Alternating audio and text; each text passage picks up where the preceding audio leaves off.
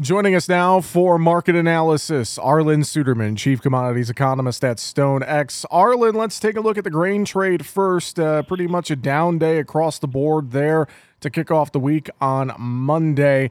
I'd have to think as well, crude oil's under heavy pressure. Maybe that's having some influence here in the grains. But what are you all seeing here just kind of leading to the downward momentum today?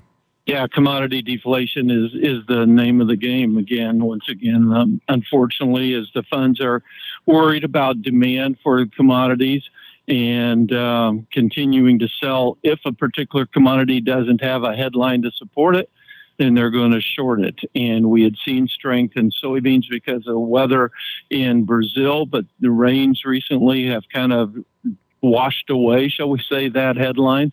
And so soybeans are getting sold. When you look at wheat, they're getting good snow moisture now in the plains and across much of the winter wheat belt. Crude oil had put in some risk premium previously in previous weeks because of tensions in the Middle East. But those concerns are easing for the crude oil market. And then we saw that Saudi Arabia slashed the prices that it charges its Asian customers to 27-month lows. And that really took it out of the energy complex. So even with some very cold air in, natural gas can't even hold on to its gains. And we're seeing this broad-based selling across the commodities, with chart-based selling then coming in as the momentum turns to the lower. The momentum trading algos are really adding on the sell orders. I think with that too, I'm curious. I've been watching a lot of that fund money movement here in the grains. It looks like funds are doing some more liquidation potentially on the back of all of this here today, kind of setting us up for an interesting week, no doubt, with USDA's large data dump coming up here on Friday, Arlan. Friday's USDA January reports are the most significant of the year, and the fact that there's more data released in that round of reports than in any other reports during the year. So your risk of surprises is the greatest at that point. The market obviously has a bearish bias at this point going into those reports, so it's incumbent from the bull standpoint that USDA provide them some fresh fodder to feed the bulls.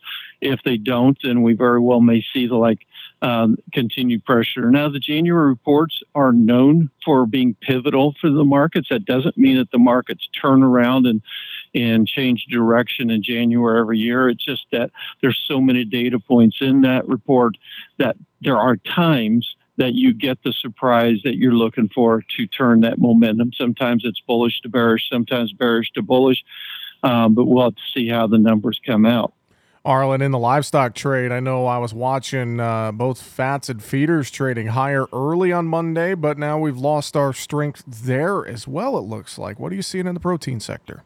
Yeah, absolutely. And when I did an interview early this morning, it was all about weather for the protein complex, with heavy snows and cold temperatures expected to negatively impact performance of both cattle and hogs. Cattle more than hogs, since cattle are more outdoors than hogs, but both of them, as well as the transportation of those animals to packing plants, as well as packing schedules, as workers have trouble getting to the plant. So that's expected to be a concern, and that supported the markets early. But it just wasn't enough to sustain these markets in the face of the surplus of meat that we have currently. And they gave way to the weakness in the broader commodity complex coming off of those highs, and now seeing pressure start to really be applied to those markets. And once again, that is Comments with Arlan Suderman, Chief Commodities Economist at StoneX, joining us for our midday commentary on Monday.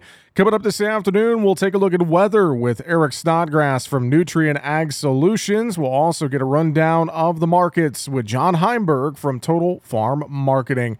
That's going to do it for the Market Talk midday commentary for Monday, January 8th. I'm Jesse Allen reporting.